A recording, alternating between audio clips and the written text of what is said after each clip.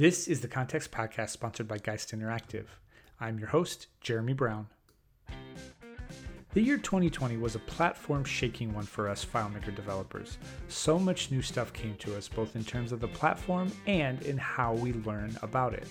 Today, Todd and I talk about that year of 2020 for FileMaker developers.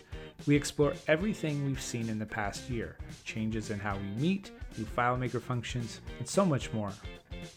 Luckily, we're in the new year, and all that happened in 2020 is part of our history and part of how we now operate.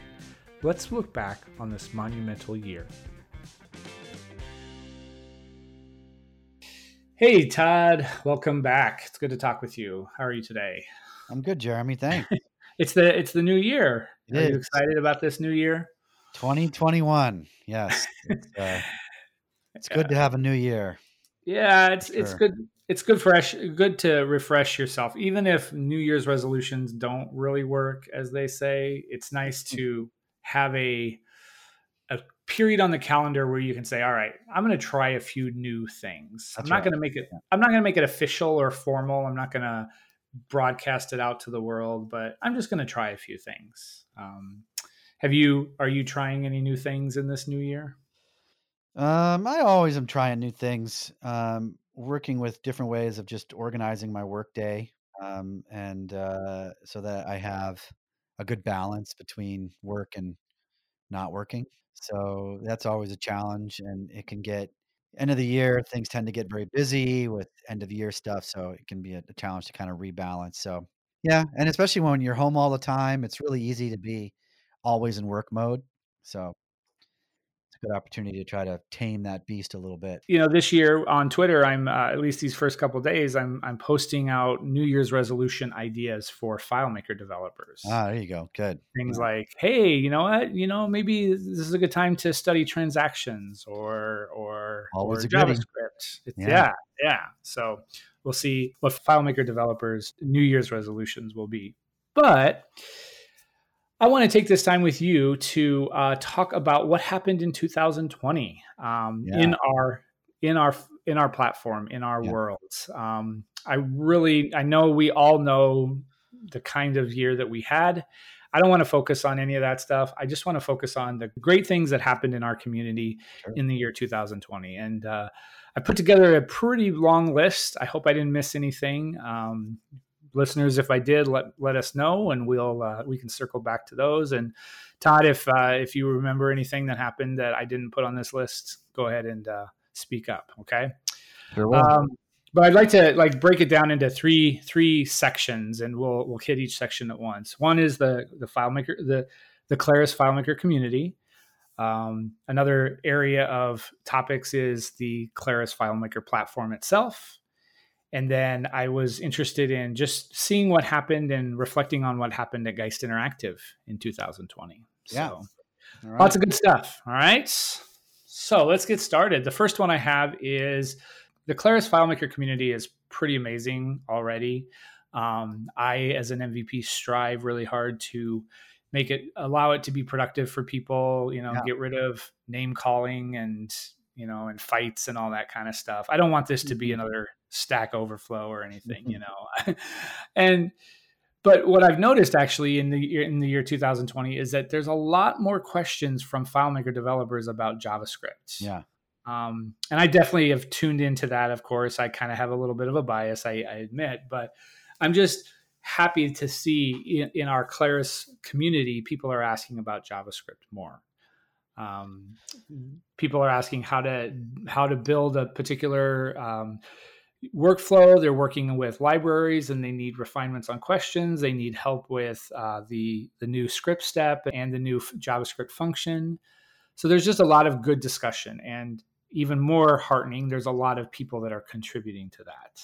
Yeah, I mean, JavaScript, this was the year when it really kind of became obvious that it is definitely something you're going to need to know if you're in the FileMaker world. At least you're going to need to know about. It's no longer something you can just ignore, because it's quickly becoming very common to see JavaScript in the community. People are releasing all kinds of tools and add-ons and things like that use it.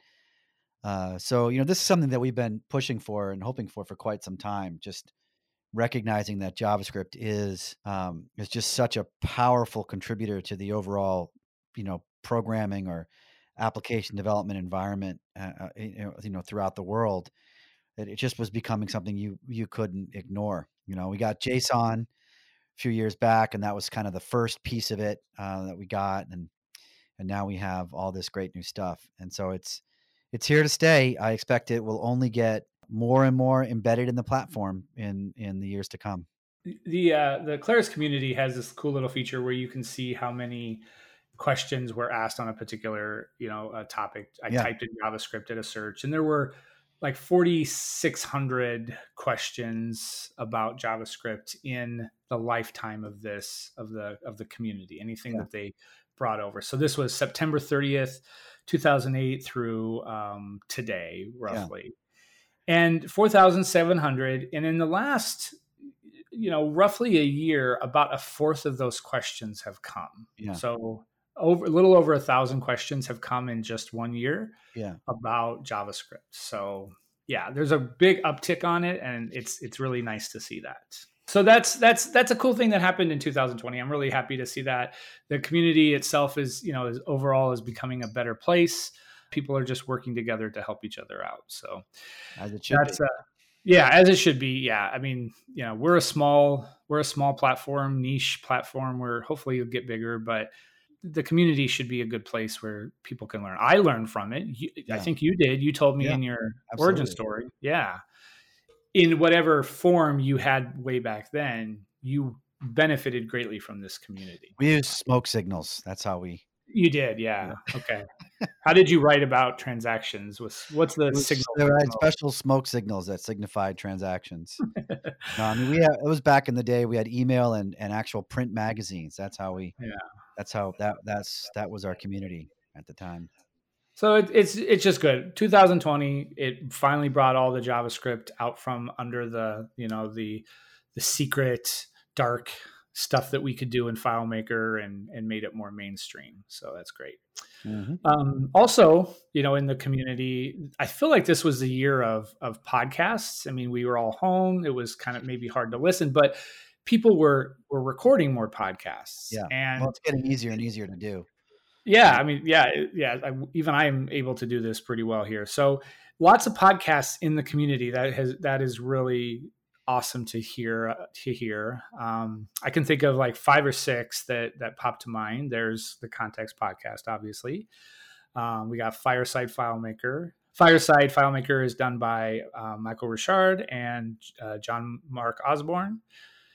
We have FileMaker Talk by the 2 Matts, Matt Navarre and Matt Petrowski. And then we have a Data Sols podcast, and then Thomas and Teresa Makwa on FileMaker Off the Record. So there's quite a few that I know of that are fairly regularly producing episodes and bringing good conversation to the community. This was the year of podcasts just in general across the whole world. I mean, it's now, unfortunately, they've begun to attract major capital investment. So I don't know what's going to happen to podcasts in the future. Most of the successful podcasts are now owned by Spotify, or Amazon just bought Wondery last week. It's this is what happens. A media gets popular, and the people with a lot of money come in and buy it up. And unfortunately, that's happened in podcasting, which was kind of the Wild West of media. And this was the year when that all became a big deal. What's cool about the FileMaker one specifically is that they are having great conversations about techniques of FileMaker. I hear concepts of FileMaker talked about, even in an audio podcast, people are describing the techniques that they're using. And of course, bringing on guests of all different voices and experience levels. It's awesome to feel that in the community. There's a ton of JavaScript podcasts. They all, maybe they have some of the same guests. They talk about some of the same subjects, but it's definitely different angles and voices. And I'm glad to see more podcasts in the FileMaker community. So I hope that happens. along those lines, Twitter and Facebook, Facebook is, I won't say anything negative on this podcast except for about Facebook and just everything it is. But I try to stay off Facebook except for the 2 or 3 FileMaker user groups that I'm a part of. There's actually some good conversations going on there. I know, Todd, you don't participate much in Facebook anymore, but again, that's another forum for people to get out there and ask questions. So it's nice to see that. There's I actually saw people from ages ago that are starting to get back into FileMaker and finding their voice on Facebook as well. So I don't know. It's just a good thing to see more places of discussion happening. Yeah, I suppose I'm fairly active on Twitter, but it's mostly begrudgingly, and I've fine-tuned my Twitter pretty tightly around just the very few topics I'm interested in, um, and I prefer that. I prefer something like the FileMaker community to having to log into Facebook to answer or see questions about FileMaker. That's just me. Everybody's got their favorite ways of doing it, but what happens when I go on Facebook is then I spend, I spend how long it takes going down whatever rabbit holes I get sucked into, and I just don't want to do that. So I try to stay away. Today's episode is brought to you by FM Perception and its companion product, FM Comparison. FM Perception is the only real-time developer intelligence tool out there. In the middle of development, you can switch to FM Perception and learn about the file you are actively working on. You can learn what scripts call the script you're currently working on. You can review all the global variables you have in your system and any broken references, and so much more. I use FM Perception every day and am still discovering what more I can do with it. And new in 2020 is FM Perception's companion product, FM Comparison. Currently in beta, FM Comparison illuminates the differences between 2 versions of the same file. It shows you only the differences between those 2 files and nothing else. FM Comparison takes a difficult to understand report from FM Perception and isolates that report, making it easier to read and just doing a better job of summarizing the changes. In scripts, fields, tables, layouts, calculations, accounts, and much more, FM Comparison will show you the changes made between the older and the new version. This is a great tool to review work done on a file by a junior developer or, as in my case, reconcile an offline copy of a file with its host itself. Yeah, sometimes I forget which file I'm working in and make changes in the wrong file. Have you ever done that? Well, if you have, FM Comparison will show you the changes so you can make sure that one file, preferably the hosted version, has all the work you've done. Check out FM Comparison as you check out FM Perception. And if you want, join us every Thursday at 4 p.m. Eastern Time for office hours. Dave Ramsey clears his desk and shows you around these tools and how to use them and answers your questions. FM Perception and FM Comparison. How can you live without them? We actually haven't mentioned this, but there's actually, quite a few forums out there. I mentioned the Claris community, and that's, like I said, is becoming better. It's becoming more robust. It's a modern platform. Do you get onto the community very much? Sometimes, yeah, and just see what's going on. I prefer the communities that are focused and productive. Yep. So, that's really what I'm looking for. I don't want to have fights.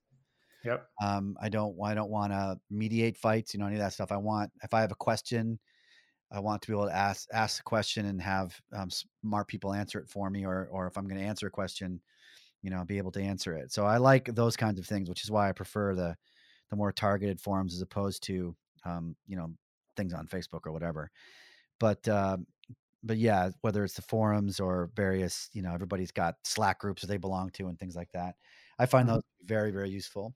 Yeah. And let's mention the forums. So there's obviously the Claris community forum. There's FM forums, which has been around quite a long time. Forever.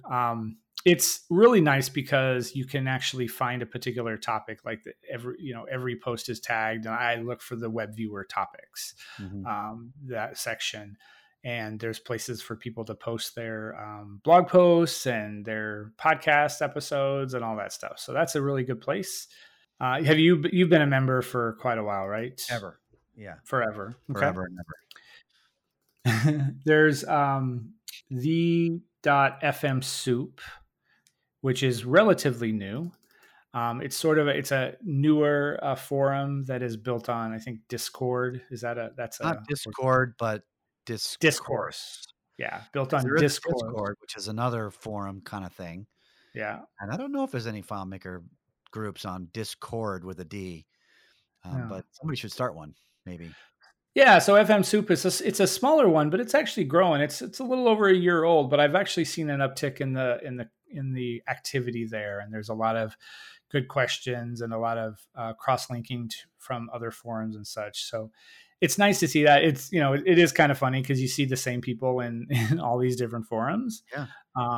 but that's good, I guess, because it's getting out there. It's having everybody be a part of it. It'd be great if we were just all one forum, but not every platform is going to please everybody. So Right. I guess we can't do that. And that's what, Discourse is a very nice modern platform in forums. You can easily scroll to the last response. You can see which topics are new since you've been there last and so forth. So it's fun. And I spend some time in there as well. They actually, I think they just went nonprofit, or they created their constitution and bylaws recently, so they're really kind of formalizing themselves. Good. And then I'll have to get on this. I'm not sure if I have an account, but there's FileMaker Today's forums, which have been around also forever. All right, so let's see what else in the community. Because I'm all over in the community, as people would say, that's kind of part of my job. I see a lot of partners, people who might be competitors with us or whatever. They're actually producing a lot of great stuff. They're producing a lot of great stuff that contributes to the modern the way that we work with FileMaker now. I can think of 3 or 4 right now. Productive computing. I've tweeted about these these guys a couple times, but they've actually put out a lot of great videos on the add-ons, Mhm. introducing the add-ons to the masses, and get a lot of views about them. They go into great detail about how to configure them, how to work with the scripting and such. So it's nice to see that. Matt Petrowski at FM Magazine is Mhm. always good for a lot of great content. Beginner, I think he kind of describes himself as intermediate to advanced people. He's kind of focused on that kind of people. So Yep. giving us lots of tricks and tips and ideas about how to use FileMaker.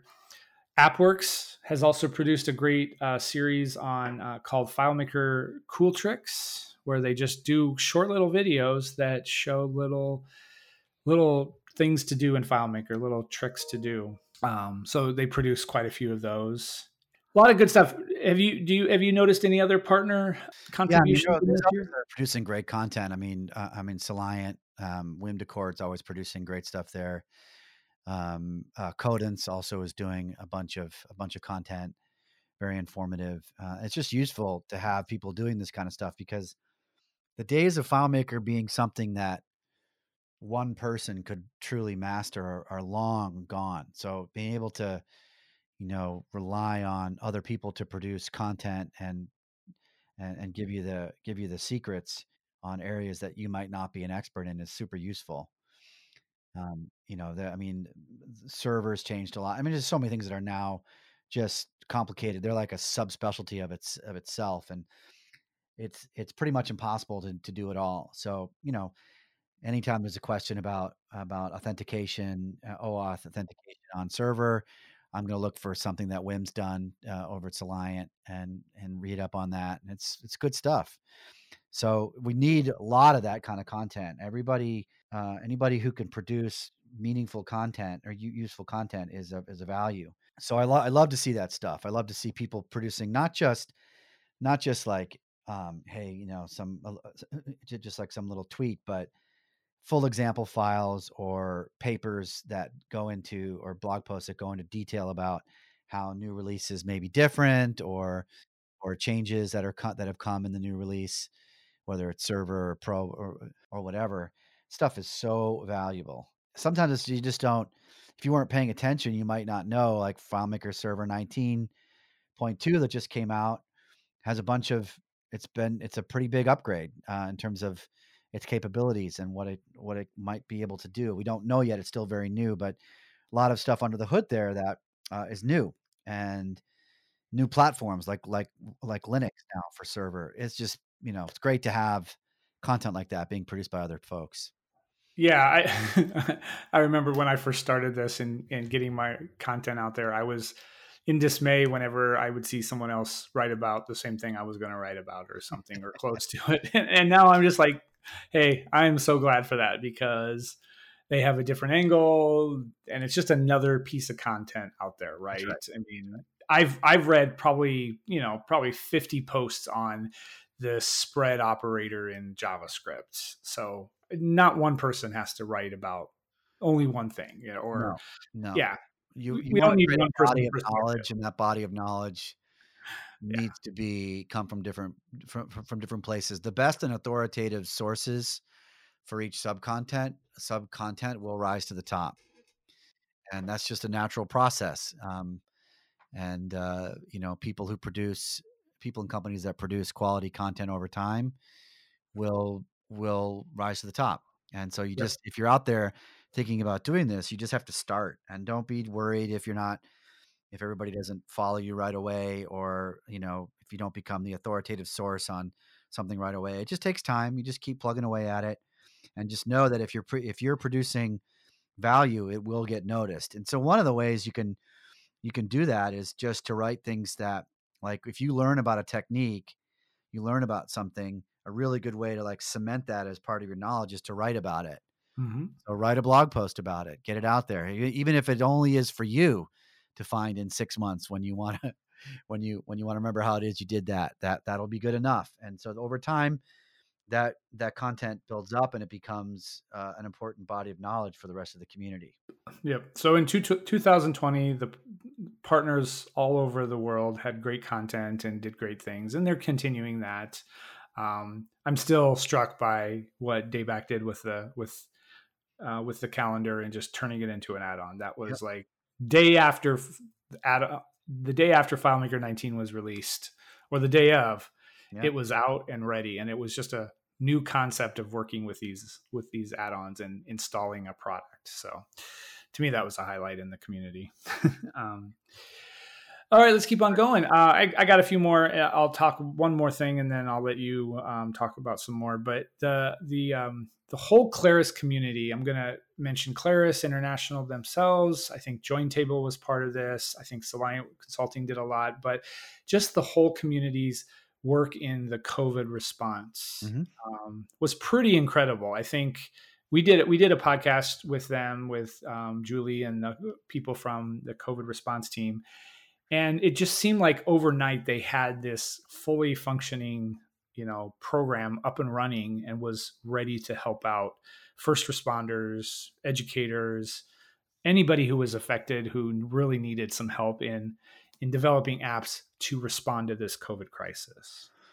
Yeah, it was very cool to see. And we did some consulting on some projects that Jointable brought to us early on, and that kind of stuff is nice to see. I mean, it's good that the community has the resources that it can apply to times of crisis. When stuff like the pandemic happens, a lot of people were impacted to the point where they didn't have any resources, right? They weren't they didn't have the time they could give away to help out.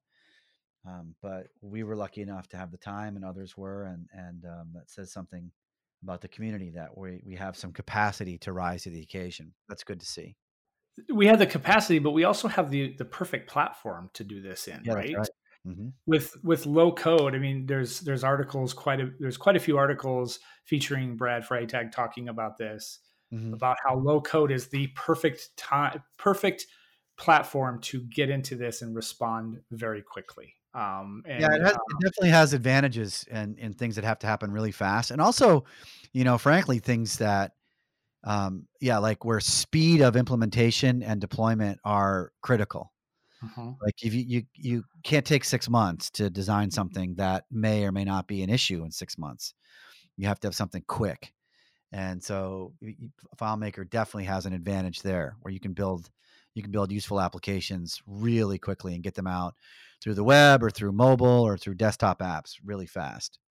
And even, we'll talk about the platform in a bit, but the whole FileMaker cloud and being able to deploy it from a cloud, from AWS or from FileMaker cloud is helps us to get this done really quickly. I was reading articles about this. That is a key to Claris's success with the response. Absolutely. Yeah. You can't install servers. Again, it's one of these things. It's like ordering and installing hardware and connecting them and getting them hooked into the internet. It's not you just that's not going to happen in time to be effective in any kind of crisis response. So yeah, being able to flip switches and turn on servers in the cloud is pretty important.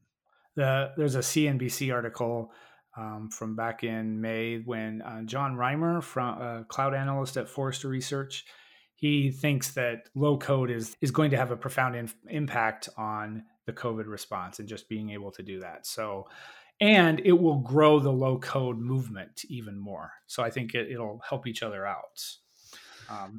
But luckily, we already have a platform that's been low code for 20 plus years, right? So, yeah, the low code term is, I mean, there's definitely something to it. I think that it's like any buzzword, though, it can take on meanings which are maybe less useful because the code that we're building isn't, I don't know that I would call it low. And I don't know that some people call them no code things. I certainly wouldn't call it no code. And I think there's something, the way I look at the low code movement sort of as what it's a response to and what it maybe sort of really is under the hood is something more like there's just a lot more code that we have to write. Like in terms of that's how we do things today. We have to automate things. So how do we automate every aspect of our business or as much as we can of our business or our lives? There's just so many more opportunities to apply software to problems now that we have everything so digitized that, low code or less code is going to be important because we need more of it, right? So we need problems to be solved by less of it so that we can use the more of it, if that makes sense. I think that's really why low code is really picking up is not necessarily because there's less code to write or there's, less of a need. There's actually more of a need. So we need tools that are able to do more with less, maybe is a way to put it. I don't know. I don't really have a good language for this yet, but I definitely noticed that in myself, I have a conflict around the word low code that it just doesn't quite have a nice ring to it for me. But anyway, low code is definitely a big part of 2020. That definitely became a thing as lots of platforms adopted that phraseology and that kind of low code, no code kind of thing. So that was definitely 2020, and I think that'll continue. But what I think is interesting is that maybe another way to say it is that what low code is going to be is more of a gateway to people writing. No code and low code platforms are going to become a gateway to more and more people writing what we would call code, or pro code, because they may start that way, but they're quickly going to start writing very advanced systems. And you see that with FileMaker all the time. You see people start where they're just like designing layouts and they're barely writing any code at all. And then 6 months later, they're writing very complex stuff. And you can't really call that complex stuff they're writing low code anymore. So low code is like maybe a gateway drug. Maybe that's what it is.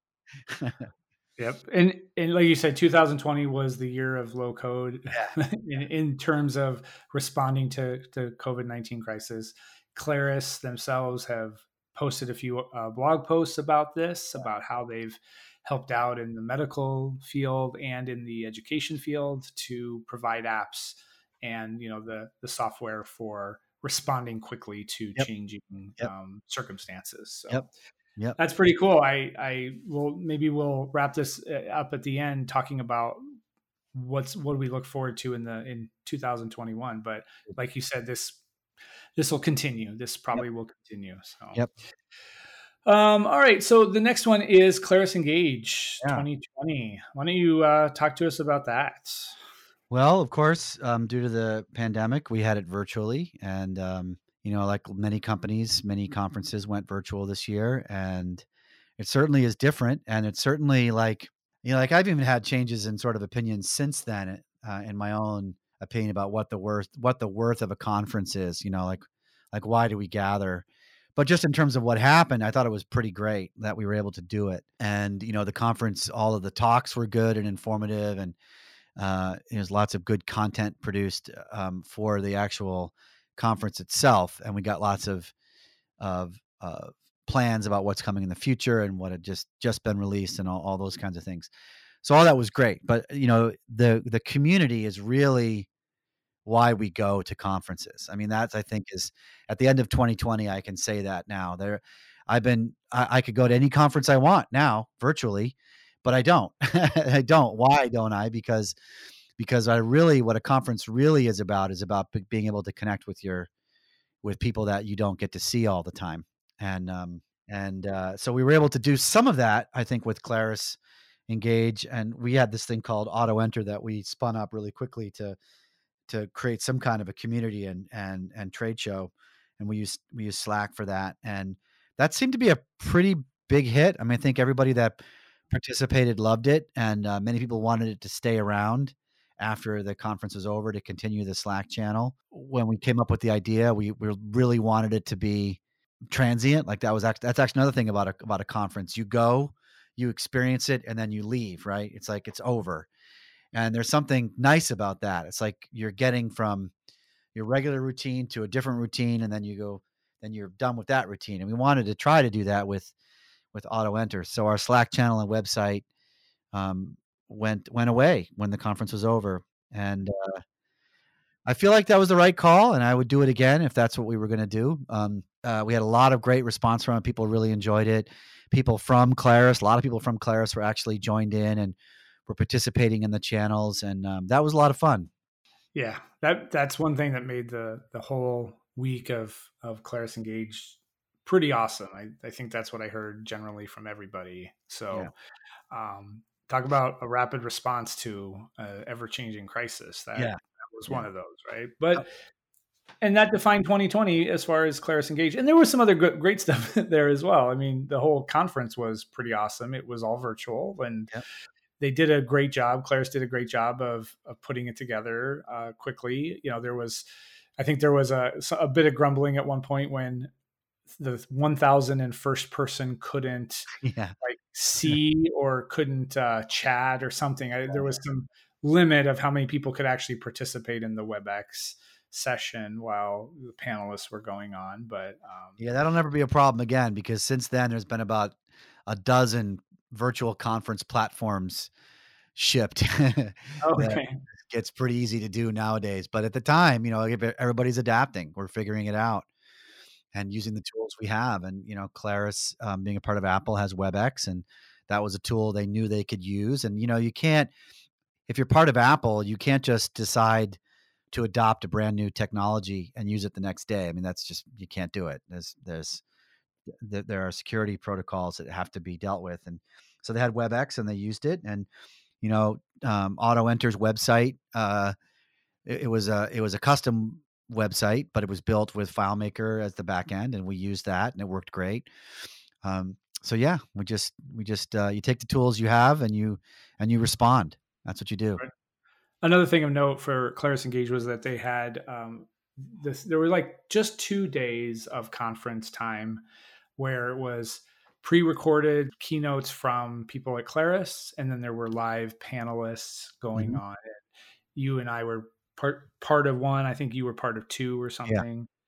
And then they had a bunch of, rather than having any breakout sessions, in the rooms and with the water and the long rows of tables, we had just the on-demand sessions that were released.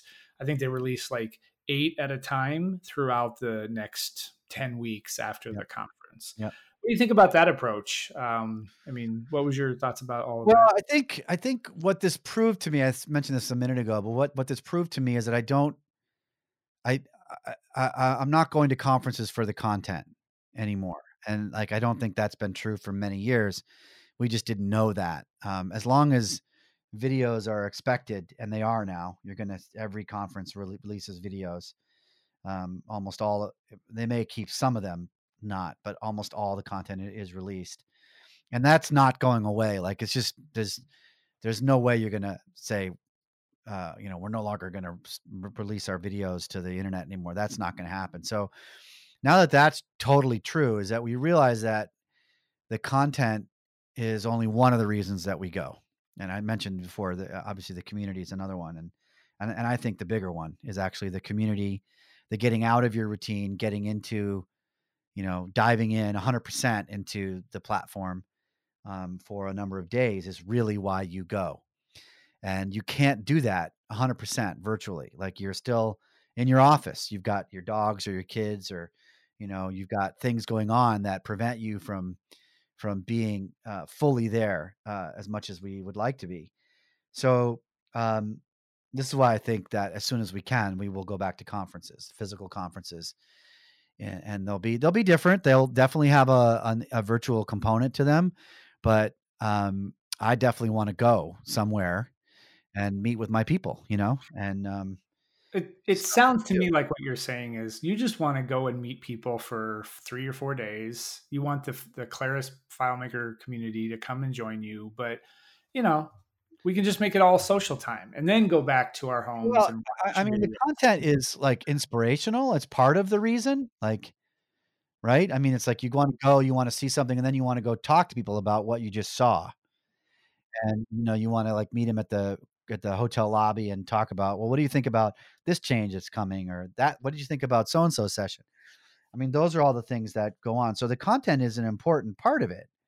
You want it and you need it, and it's a good place to for Claris to talk about their philosophies, their roadmaps, what's coming, all those kinds of things. So the content is important, but it's not sufficient. It's like necessary but not sufficient for a conference, and the conference is, at least for the full experience, is a physical one. You want to be there, and not everybody can be there. There's lots of reasons why people can't come, and at least now we know that we can deliver some part of that virtually, which is great. So at least people can get the content and they'll be able to participate in some form. There'll be some forums, there'll be some ways for people to meet virtually and discuss this stuff. And that will be the case for folks who can't travel to wherever the conference is or whatever, or the timing doesn't work out. But we want to meet physically, and I think we will go back to that. I certainly do. And I want to be fully immersed in Yes. it. You know Yeah. what I mean? In the FileMaker. It's hard to do that. So this was definitely a different year for that. Hopefully, like you said, it'll go back to something more what we know is normal. I don't think as of this time they haven't announced the actual dates yet. Well, they did, but they're going to change them. Yeah. Yeah. I think they sent out a survey recently that asked people, where they would like to be it to be, whether early summer or late Yeah. fall, whatever. But so we'll see what happens there. But yeah, so that was a big part of 2020 for us. And Claris did write up a lessons learned from engaging 26,000 plus session attendees online. So hey, that was another difference, right? Yeah. 26,000 attendees. Well, 26,000 people signed up, right? Yeah, It's hard to know how many people are actually watching, but it definitely increases the audience size, which is great. yeah, So for sure. overall, I think we want to go back to physical, but having this merge of the two worlds is actually a plus, and so Mhm. we get more people involved, which is great. Cool. The last thing in the community that I've got here is just the fact that meetups also had to change. The Yeah, user groups around the world, yeah, for that matter, they really had to find their find their platform, find the voice, find the new angle for presenting. And in my opinion, and what I've seen, it went off really well. People were using Zoom most of the time or something, but they were able to quickly transition and be still continue to engage their constituents, as it were, yeah, in their local areas on FileMaker. And even, I mean, the added benefit was that there were people from all over the world could attend. It's yeah, not just the people that could drive 20 minutes to the Perkins or, to the school auditorium or whatever. It was people could get the link and join and be a part of any groups discussion. So Yeah, it's funny because I think that user groups will stay shifted to virtual. mm, I think that's where I think people will gather again, but I think they will also be virtual, and I think that will be an important thing for user groups because I've noticed that people just seem less over the years as again as more content's available online. It just made like especially where I live in Southern California. I mean, getting to the user group is an all day affair. Like it's not something I can just pop out at the end of the day and go to a user group. Like getting to FM Disk for me is, I mean, that's my whole day is doing that.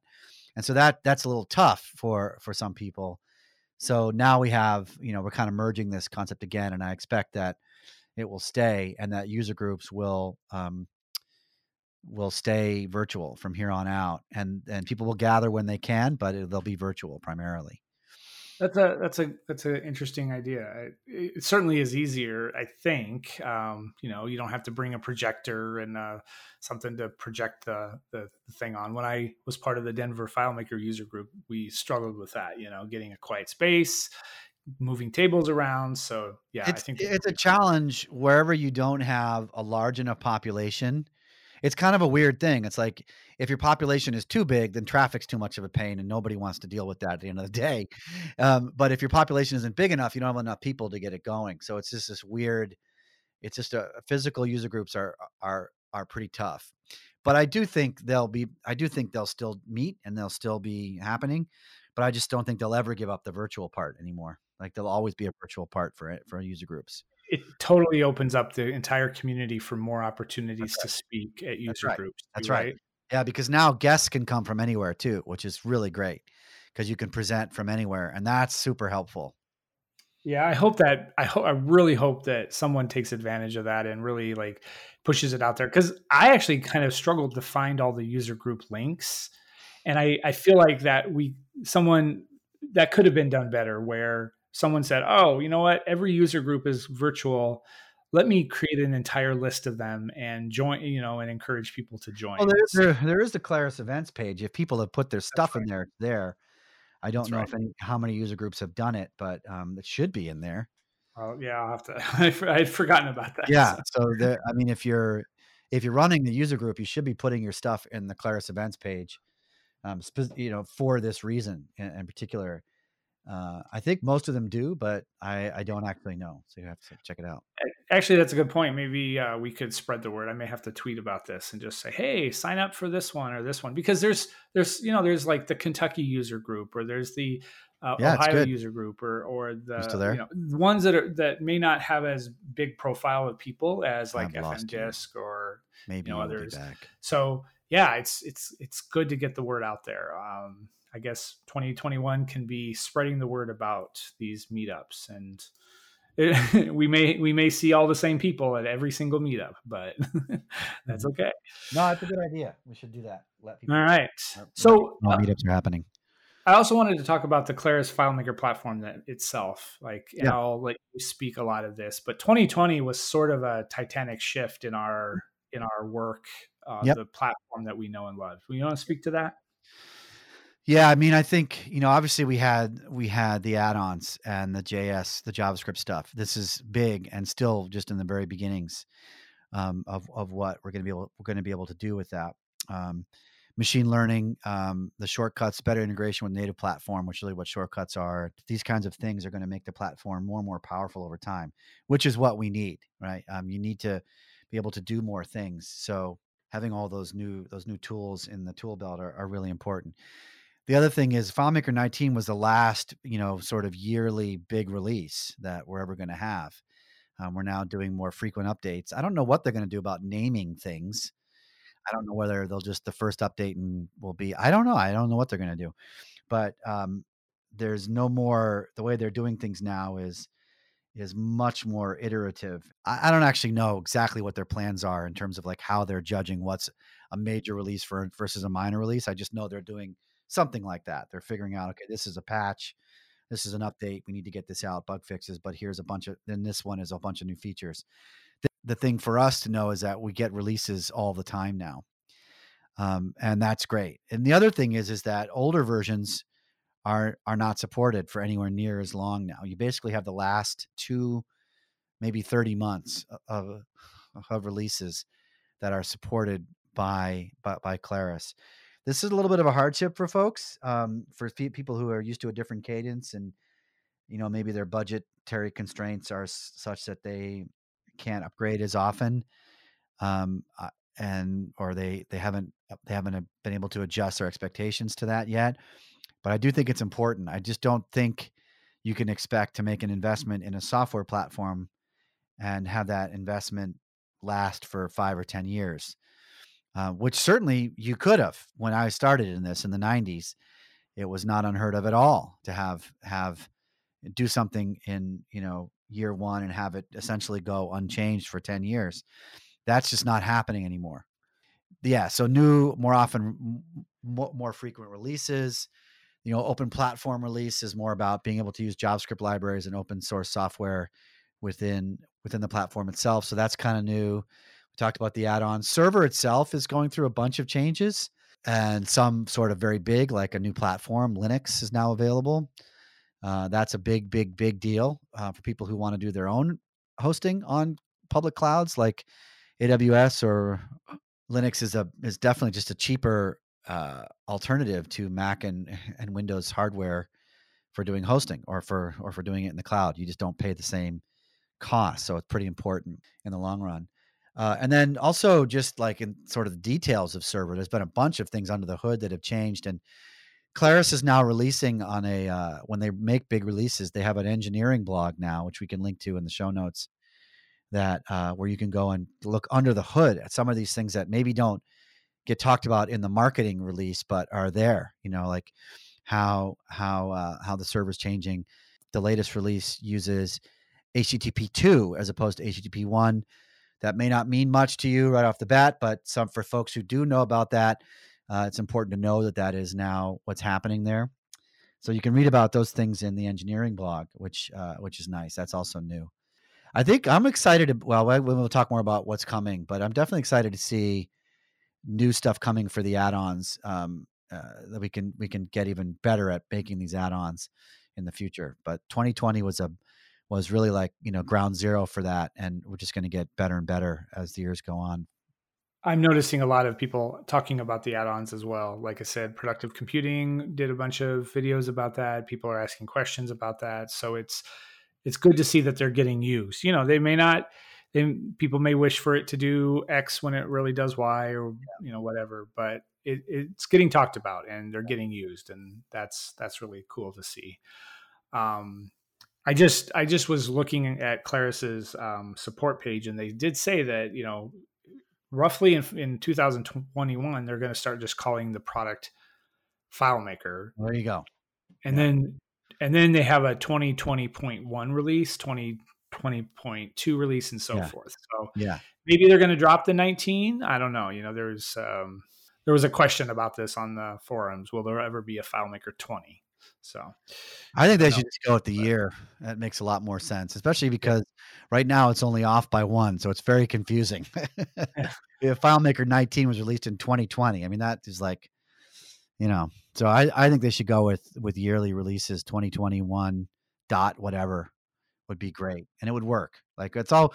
We just need to be able to test for the latest, for the version. So as long as we can return a number that we can say this is greater than, then we're good. So yeah. It's so the whole Claris platform changed a lot in the year 2020, and it along with everything else, it prompted us to rethink how we deploy, how we update, what do we do with our customers, all that stuff. How for content providers, it's a never-ending business as well, because you're always having to write about the newest stuff, or the one big thing that happened was the new JavaScript stuff, the new JavaScript function, FileMaker.perform script. It actually changed its behavior between minor releases. So, we're having to get used to this, and we're going to have to roll with this from now on. Right. Yep. So 2020 it's just a crazy year.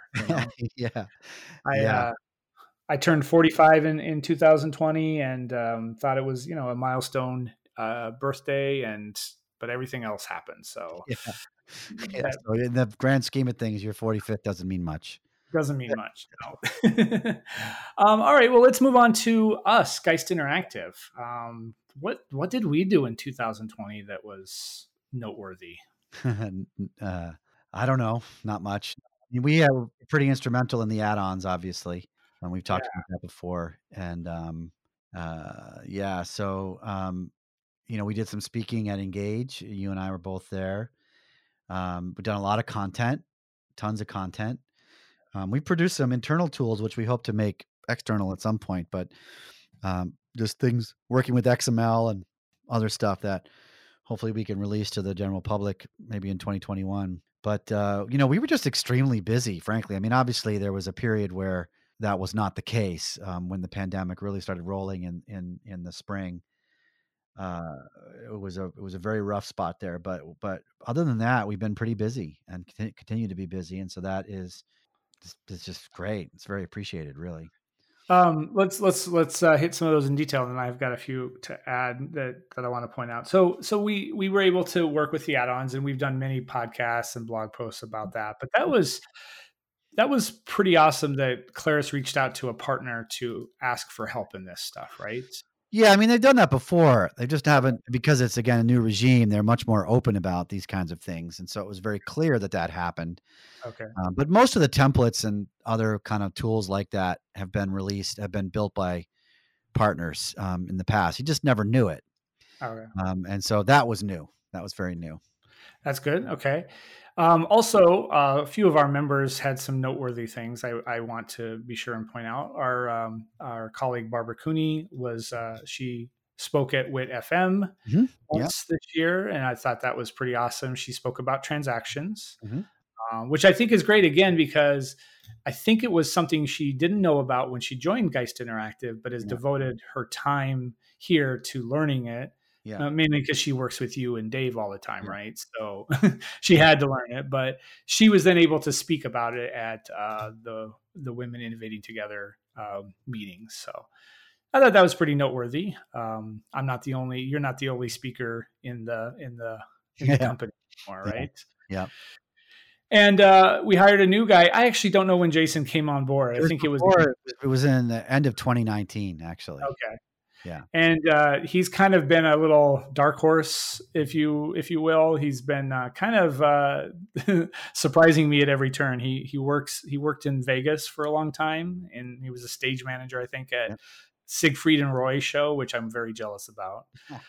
But he's really taken on an interesting role at our company.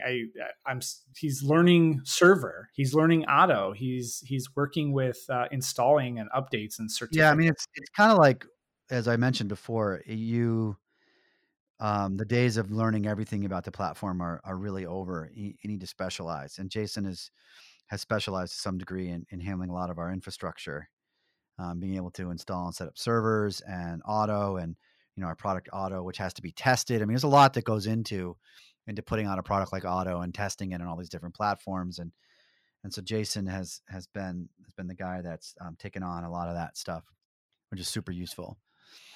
Yeah, it's cool to see people step into their own and kind of become a important player, not just a developer working on client stuff, but actually being a Well, those part. And developers are pretty important too, so we love them. yeah, yeah. What about Dave? Did he do anything this Well, year? Dave did a lot. I mean, Dave always does a lot, but he also was very essential in a lot of the work that went on with Auto in terms of designing a FileMaker UI that we have for Auto, and a lot of the testing and the support. One thing we didn't mention was we did some office hours stuff with our products, which we'll continue to do in some form in 2020. We'll probably change it a little bit, but we definitely liked doing that and found that to be useful. So Dave had hosted the the Auto office hours, and I mean, Auto is, I think, Dave's favorite product, and so he took big ownership on the FileMaker part of that. So yeah, and all the internal tools, like I said, there's a lot that we haven't been able to release just because taking something from an internal tool to a product is actually a pretty large leap. So something has to really get the attention to get to make that leap, and some of them just haven't been able to get that yet. one of one of his internal tools I kind of hadn't really looked at too much, mainly because I don't open a lot of client files. But in the past couple months, I was working with many client files, and suddenly I realized I needed to learn this tool, so I had to go back and and learn it. So Dave, Well, yeah, I Dave, mean, we have this one that hopefully we'll be able to release in some form, the Vault. yeah, Vault we could talk about tool we have for storing credentials and doing that is super important. It's become absolutely essential to my daily life. Um, so yeah, that was Dave's idea. Dave and Jason worked on that, and that'll see the light of day somehow. I don't know exactly what form it will take, but it will be released outside of our company in some form in the next year. And it really, in fact, it's funny. Like, of all the things that have ever been built, either by me or at a company that I've worked at, I don't know that anything has made such a difference in my daily life, because it basically removes the complexity around hopping in and out of client files that have different credentials and in different servers and in different places. It just, all that is taken care of for me, and I love it. So that was a big part of it. Dave and Jason did all of the FileMaker side, and I came in at the end and wrote a little web front end and desktop app for it that just kind of wraps up a couple things nice. But really, the big bulk of the work was done by Dave and Jason there. Yeah. So we got a small team, and but we are just all doing our part and just being a part of the team, and contributing in pretty awesome ways. So that's good. And last I'm gonna say this one more time, but I worked on that JavaScript learning path, which Yep, I think that was is actually really notable for 2020, in that it's helping FileMaker developers find a way into yep, JavaScript without having to know everything about JavaScript. yep, So yep, I super thought that was useful. yeah, it was a interesting idea, and again, it just came out of my experience, and kind of like what Dave, he was tired of dealing with all these passwords and authentication, so he built Vault. Um, I just built this path based on my experience, so I think that was a notable piece of Yep, 2020. it's important. Yeah, so lots going on in 2020, and we can now safely shut the door Yeah, and never look back on that year, yeah, and instead look forward. So yeah. just what do you see in the FileMaker community, in the whole ecosystem in the next year? It's going to be an exciting year in the whole ecosystem. I think the big things are going to be the marketplace improving and the add-ons improving.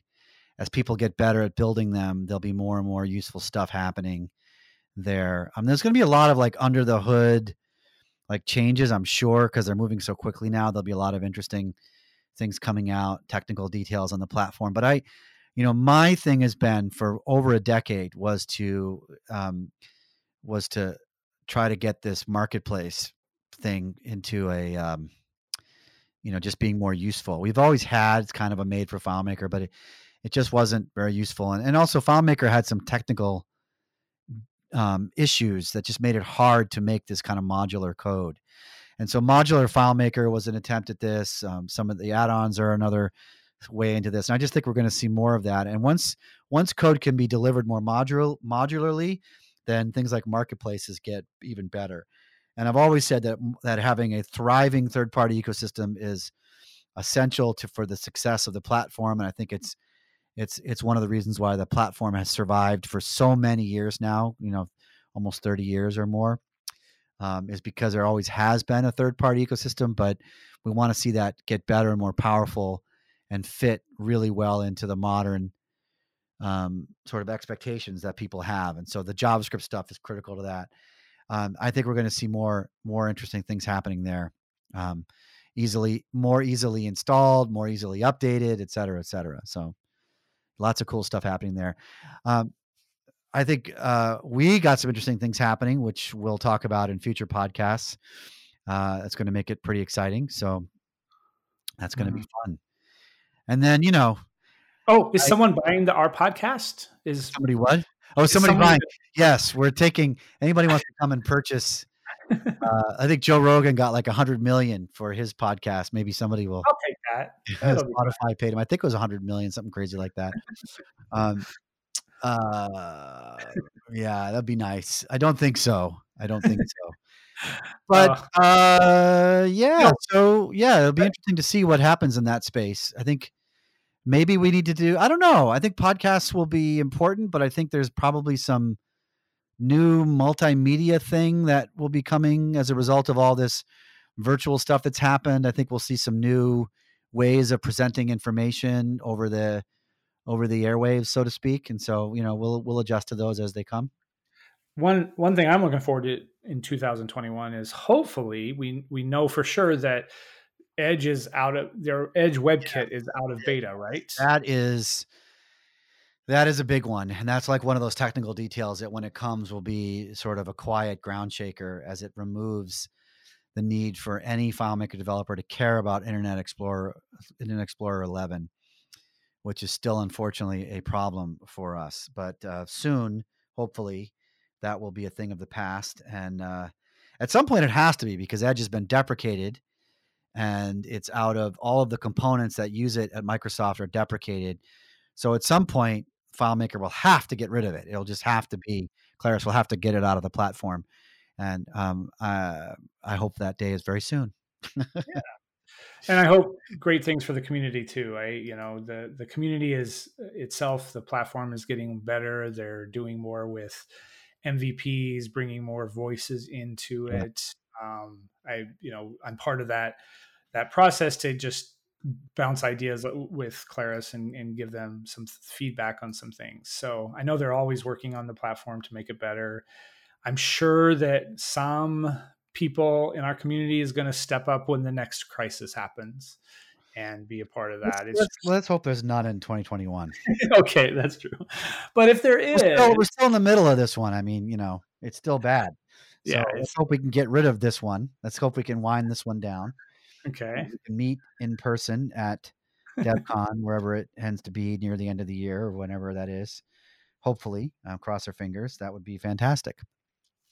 Yeah. All right. Well, I'm looking forward to seeing what it does. And for us at Geist Interactive here, we're going to get these podcasts out more often. There was a couple months when didn't get a few out, and I kind of fell off my regularly scheduled time. So we'll get back to that, provided that I can get people to join. So, hey, listeners, again, if you have a great topic you'd like to talk about, please let me know. I would love to hear your voice and your thoughts about the Claris FileMaker platform. And that means you too, Todd, right? So yeah, you're my guest when no one else. We're going to have lots of stuff. We'll have lots of stuff to talk about in the new year. It's going to be exciting.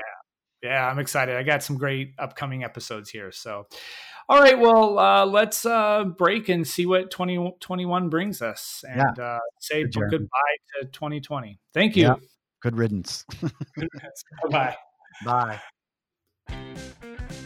And that brings us to the end of another episode of the Context Podcast. 2020 was quite a year, and much of what happened in the Claris FileMaker community has positive effects and propels us forward, helping us make better apps, helping us solve problems better, and even helping us gather the community in all sorts of ways. I'm glad we got to take a review of 2020 because we will find that this was a big year for Claris FileMaker. If you're so inclined, please rate and review us on Apple Podcasts or wherever you're listening to us. Drop us a line at support@geistinteractive.com and let us know what you think and what topics you'd like to hear. Until next week, remember, the Context Podcast is king.